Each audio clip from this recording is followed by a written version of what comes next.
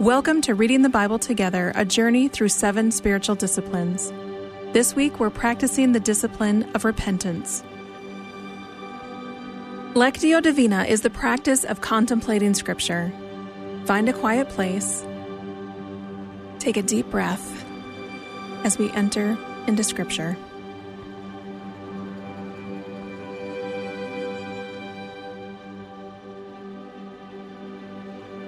Our first movement is reading. As you listen to the passage, ask yourself this question. What is the basic meaning of this passage, free from my own assumptions, opinion, or bias?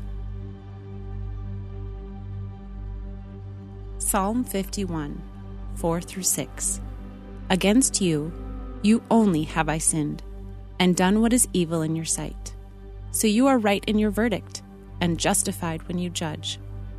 Surely I was sinful at birth, sinful from the time my mother conceived me. Yet you desired faithfulness, even in the womb. You taught me wisdom in that secret place. Psalm 51, 4-6.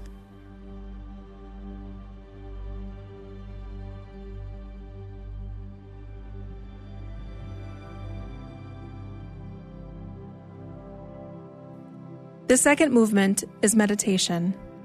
As you listen and meditate on the passage, ask yourself, what does this text say to me today and in my life?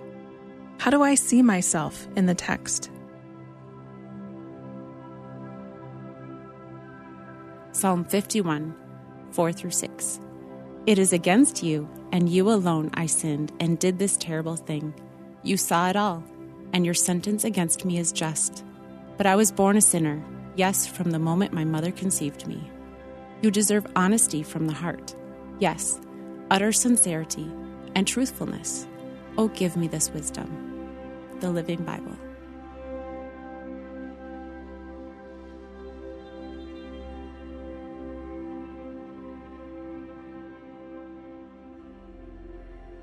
The third movement is prayer.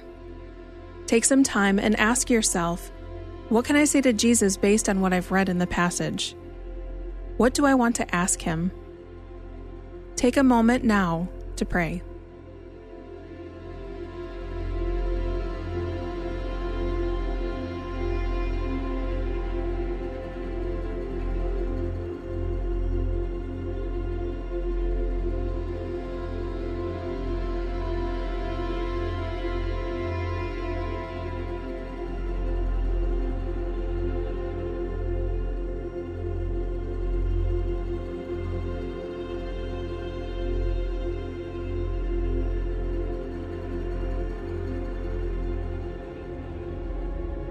The fourth and final movement is contemplation. As we listen to the passage one last time, ask yourself, how have I experienced the presence of Jesus in this time? What is Jesus saying to me in this passage? Against you, you only have I sinned, and done what is evil in your sight. So you are right in your verdict, and justified when you judge. Surely I was sinful at birth, sinful from the time my mother conceived me. Yet you desired faithfulness, even in the womb. You taught me wisdom in that secret place.